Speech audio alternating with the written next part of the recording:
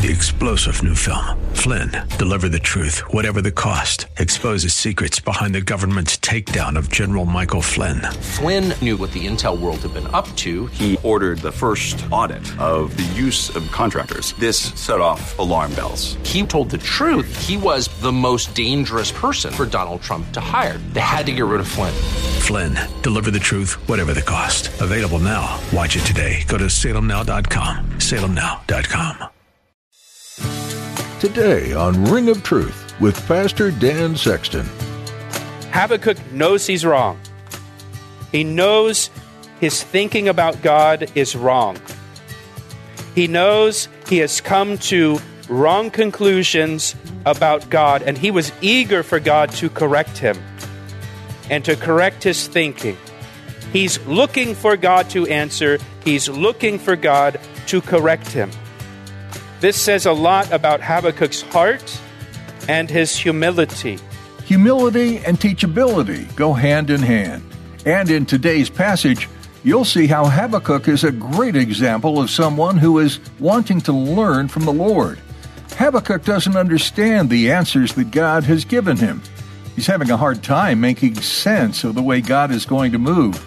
But as Pastor Dan explains, Habakkuk knows that the problem lies with him, not with God's answer. We can all learn from this prophet's humble response of, God, show me where I'm wrong. Now here's Pastor Dan in the book of Habakkuk chapter 1 for today's edition of Ring of Truth. There's a ring of truth that is unmistakable, knowing that you cannot find alone.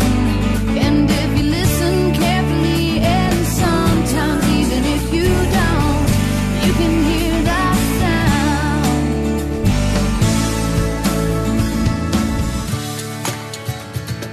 When we started this church back in 2003, most of you know that my wife and I moved here from Florida to plant the church, and we left behind our families, and we left behind our friends, and we left behind Florida. Let's not forget that, okay? And that was difficult, especially the leaving Florida part. But about a month after we started church, my father, who lived in Florida, had to have emergency heart surgery. Went in for a checkup. They found something. They immediately scheduled him for open heart surgery. And that, that's the kind of thing that you fear when you move away from family, that something's going to happen and you're not going to be there when it happens. And so I found myself on a flight, flying down to Florida to visit my father before his surgery. And as I was on that flight, I had my Bible out, and the man sitting next to me said to me, I have a word from the Lord for you. And here I am, we just started the church. The church is only about a month old. We moved up here, and already there's a medical emergency, and I'm going back to Florida.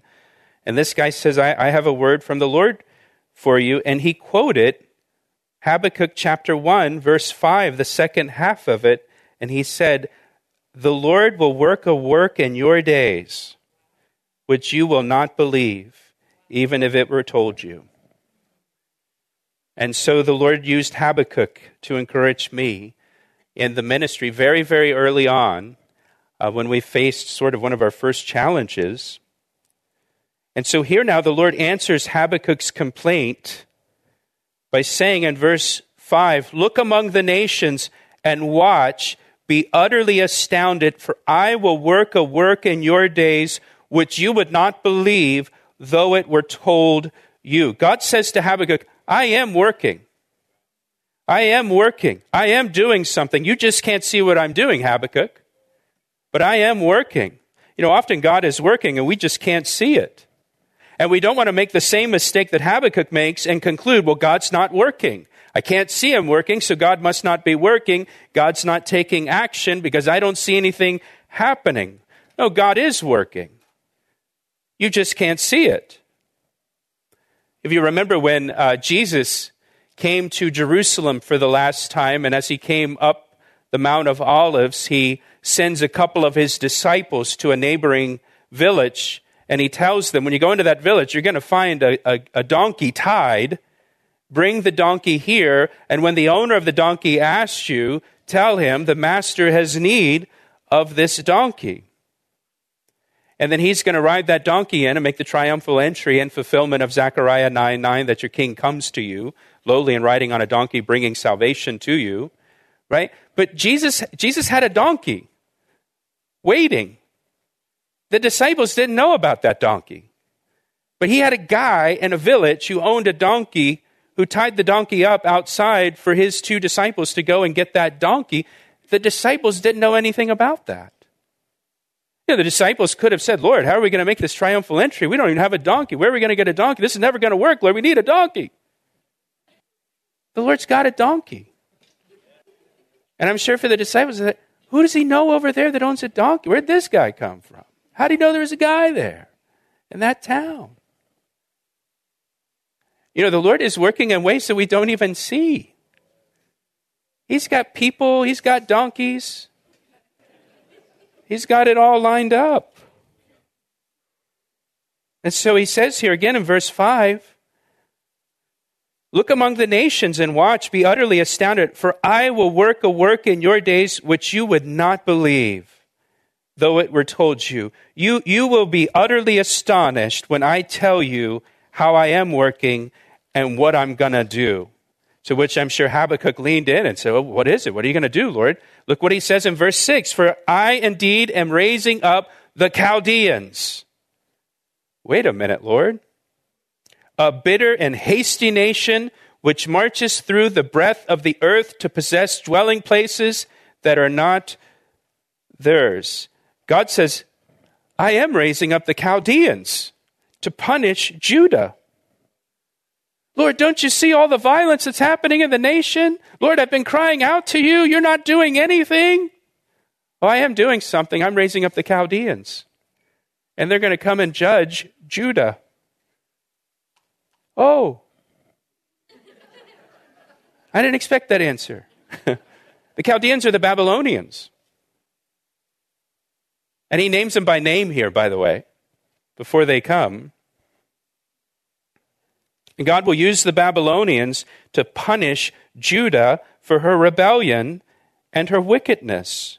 The very thing that Habakkuk is complaining about. Lord, you're not doing anything about this. All this wickedness. I'm surrounded by wickedness. And you're not doing anything. Oh, but I am doing something. I'm raising up the Babylonians. And they're going to come. And they're going to conquer Judah. They're going to take the people away captive. And the Lord is doing this. This is going to be God's plan. He doesn't tell Habakkuk this, but we know this from the rest of the Bible because this is what it's going to take. This is what it's going to take to get the attention of the people of Judah. This is what it's going to take to humble them and to get them to turn back to God. And look at God's description of the Babylonians in verse 6. It's a bitter and hasty nation which marches through the breadth of the earth to possess dwelling places that are not theirs. Babylon under Nebuchadnezzar was on the march. They were on the move. They were spreading throughout the Middle East, conquering every nation they came to. Look what he says in verse 7. They are a terrible and dreadful nation. Their judgment and their dignity proceed for themselves. Their horses also are swifter than leopards and more fierce than evening wolves. I don't know what evening wolves are. Any wolf to me is going to be fierce, but especially those evening wolves. Their chargers charge ahead. Their cavalry comes from afar. They fly as the eagle that hastens to eat. The Babylonians are just sweeping into countries and conquering them. And look at verse 9. They all come for violence. They're not coming to make peace. When the Babylonians are outside your city gate, they're not there to make peace. They're there to conquer and there to destroy. And this is who God's going to use. This is the nation, the empire that God's going to use to deal with the rebellion of Judah. Their faces are set like the east wind. I mean, there's no stopping them. They gather captives like sand. They scoff at kings, and princes are scorned by them. They deride every stronghold, for they heap up earthen mounds and seize it. Any stronghold they come to, it doesn't matter how thick your walls are, how tall your walls are, they scoff at that. They build a siege ramp and conquer. Then his mind changes and he transgresses. He commits offenses. After this, ascribing this power to his God. Now, so remember Habakkuk's first complaint is, Lord, why don't you do something? I'm praying. You're taking too long. You're not taking action. And the Lord answers and said, oh, yes, I actually am doing something. I'm raising up the Babylonians, and they're going to come, and they're going to deal with Judah's rebellion. And now this perplexed Habakkuk even more. This raised an even bigger question for Habakkuk. And the question that it raises for Habakkuk is basically, how can God use such a wicked nation to judge a more righteous nation? The Babylonians are terrible, just according to God's own assessment and description of them here. And so Habakkuk now is thinking, how can you use them? How can you use a nation like that to judge Judah? So now watch what Habakkuk says in verse 12. He's trying to think this through. He's trying to process this. He's trying to make sense of this. Are you not from everlasting, O Lord my God, my Holy One? We shall not die. O Lord, you have appointed them for judgment. O Rock, you have marked them for correction. Habakkuk begins here in verse 12 by saying, I know you're the everlasting God. I know that. I know you're the everlasting God. He also says that he knows Judah will not die. Do you see that in verse 12? We shall not die. The Babylonians have a reputation for just wiping out nations. And Habakkuk knows that Judah will not be completely wiped out. Now, how does he know that? Because he knows, according to Scripture and prophecy, that the Messiah will come from Judah. The Messiah hasn't come yet. And so he knows that Judah will produce the Messiah, Jesus Christ, and Jesus Christ will come into the world through the tribe of Judah to die for the sins of the world. He knows that according to the Scriptures, the Messiah must come, so he knows the nation will not be completely wiped out by the Babylonians. So I know that we're not going to be completely wiped out. I know we're not going to die here. We'll return to Pastor Dan's message in just a moment. First, Pastor Dan would like to tell you about the new Calvary Chapel Ellicott City app. We recently launched an app for our church, and we're really excited about it. It's designed to keep you connected to our radio ministry, Ring of Truth, as well as to our church, Calvary Chapel. And get this, we have over 1,200 sermons on the app. The app is super convenient, it's easy to use, and allows you to listen to Bible studies anytime, anywhere. So download the app right now, search for Calvary Chapel Ellicott City in your app store, or just follow the links on our website at calvaryec.com. What a great way to stay connected to Scripture. Now, back to today's message on Ring of Truth. Then he says in verse 13, and this is really the key verse, you are of purer eyes than to behold evil, and you cannot look on wickedness with favor, is the idea. Why do you look on those who deal treacherously? And you hold your tongue when the wicked devours a person more righteous than he. This is the question now in his mind. He knows that God does not look on wickedness with favor. He knows that God does not approve or bless wickedness. But how can God allow a wicked nation like Babylon to devour a nation more righteous like Judah? It's like Habakkuk was saying, we're bad, but we're not as bad as them. How can you use them to judge us? Have you ever had a question that doesn't make sense to you? Lord, why did you allow this? Lord, why did you allow this to happen? Lord, why are you doing this? Not in a shaking your fist at God sort of way, but more of just a Lord, I don't get it. I don't understand. And again, he's respectful here. He begins by saying, I know you're the eternal God. I know that. I know you're eternal. I know that you're God, and I'm not, I just don't understand this. And we have questions like that sometimes, if we're honest, right? So look at verse 14. He goes on here. He says, why do you make men like fish of the sea, like creeping things that have no ruler over them? He's describing all the nations. He says they're like fish of the sea compared to Babylon. And Babylon, they take up all of them with a hook. They catch them in their net, and they gather them in their dragnet. Therefore they rejoice and are glad. He says all the nations are like fish just caught in Babylon's net. They're powerless against them. I don't know if you've ever done any fishing with a net, like a gill net, which I think they're illegal now. But back in the old days when they weren't illegal, you could take a gill net and you just spread it out in the water, and fish would just swim into it and get stuck in it. And so would everything else, right? Children would get stuck in the net. Now, porpoises, all of it, I've never caught porpoises or children in it. But he describes Babylon this way. And nobody stands a chance against them. Anybody that comes into contact with them, they're devoured. Look at verse 16. Therefore they sacrifice to their net and burn incense to their dragnet.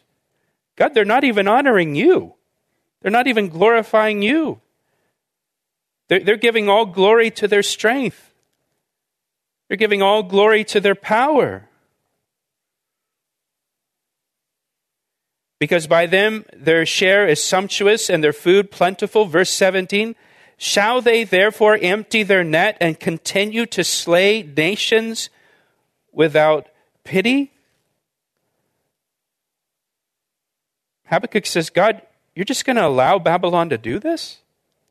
Just to continue to slay nations without pity? I don't get it, Lord. I don't understand. Now watch what he says in verse 1 of chapter 2. This is so key here. Look what he says. So he kind of lays this all out here. Again, it's respectful. He's saying it respectfully to God. I acknowledge you're the eternal God. I'm not. I acknowledge that. But help me to understand this, Lord. I can't make sense of how you're doing this thing here, allowing the Babylonians and everything. Now watch what he says in verse 1 of chapter 2.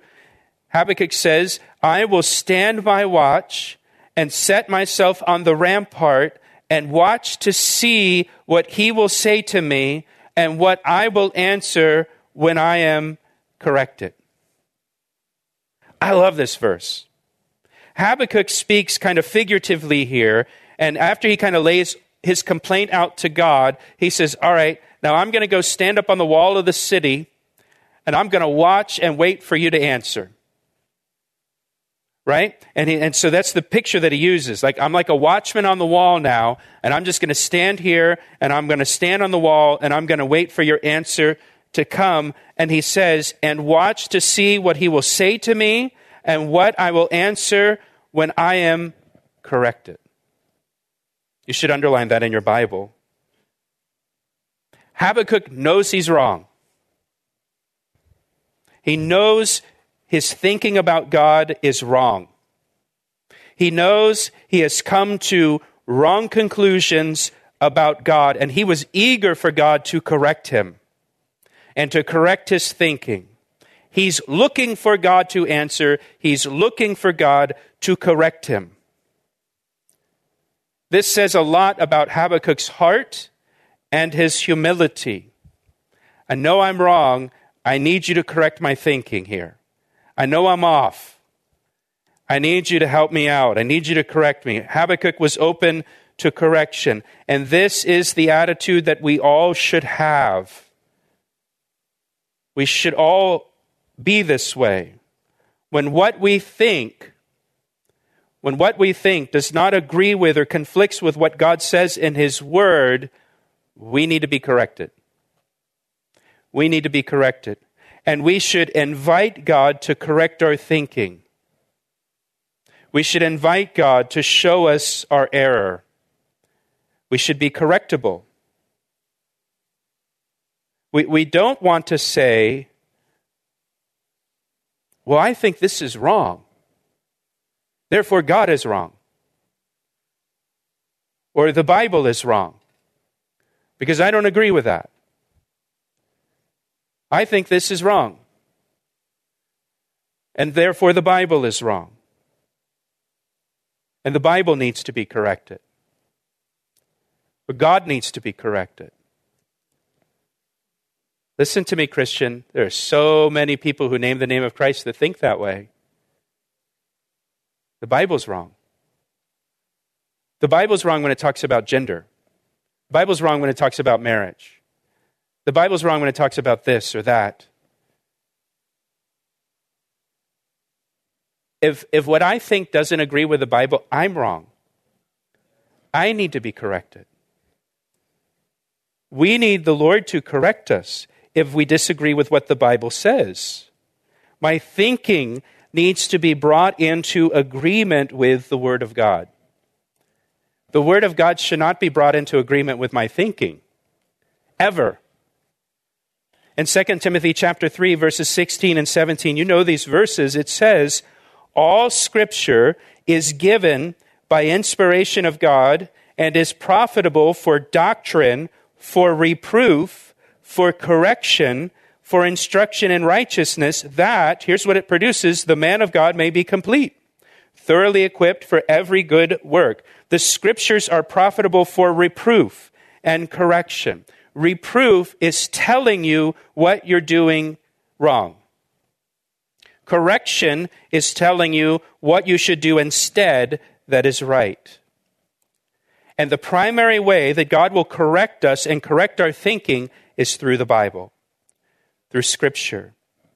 And as we read the Bible, we should read it with the same attitude as Habakkuk and give God the opportunity to teach us and reprove us and correct us and instruct us from His Word. And we always want to approach the Word of God with humility and bring our thinking under the authority of Scripture. And say, if my thinking is wrong here, Lord, please correct me from your Word.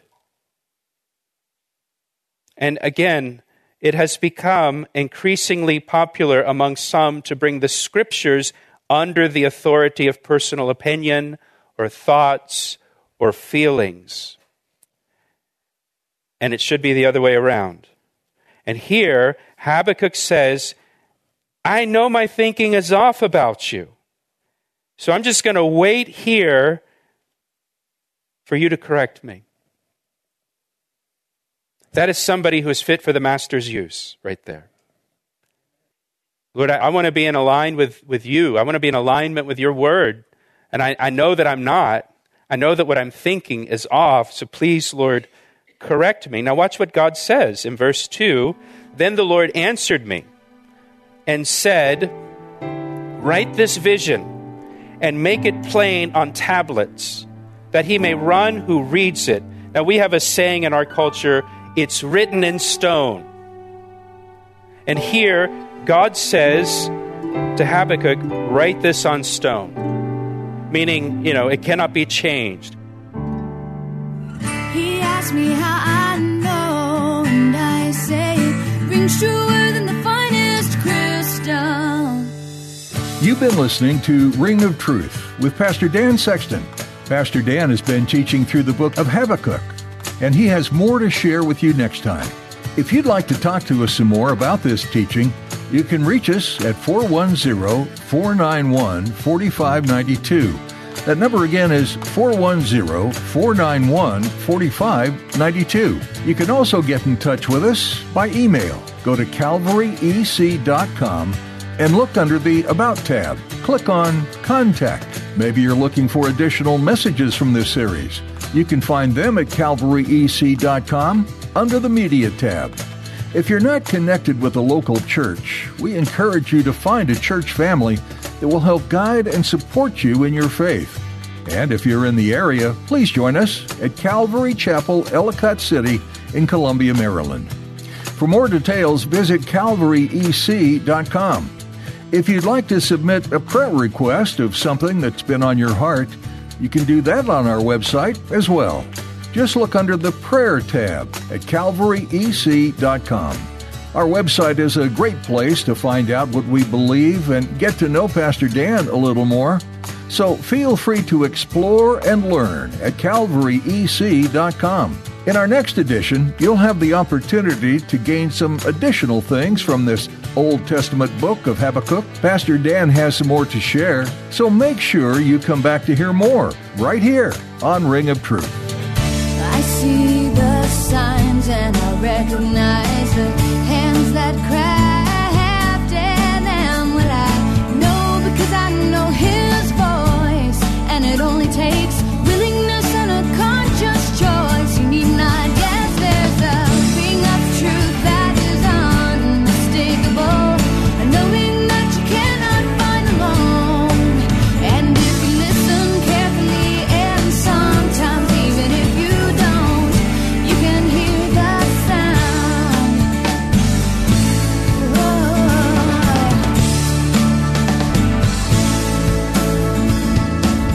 He asked me how I know, and I say it rings truer than the finest crystal.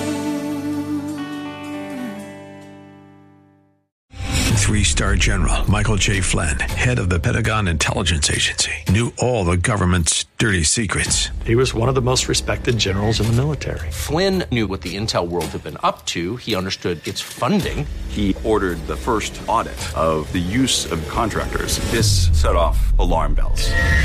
The explosive new documentary, Flynn, Deliver the Truth, Whatever the Cost, uncovers the facts behind this scandal. Flynn told the truth. He was the most dangerous person for Donald Trump to hire. I find out the worst enemy that I'm going to face in my life is right here in America. They took my assessment and they wanted me to change it. And I was like, I'm not changing it. They had to get rid of Flynn.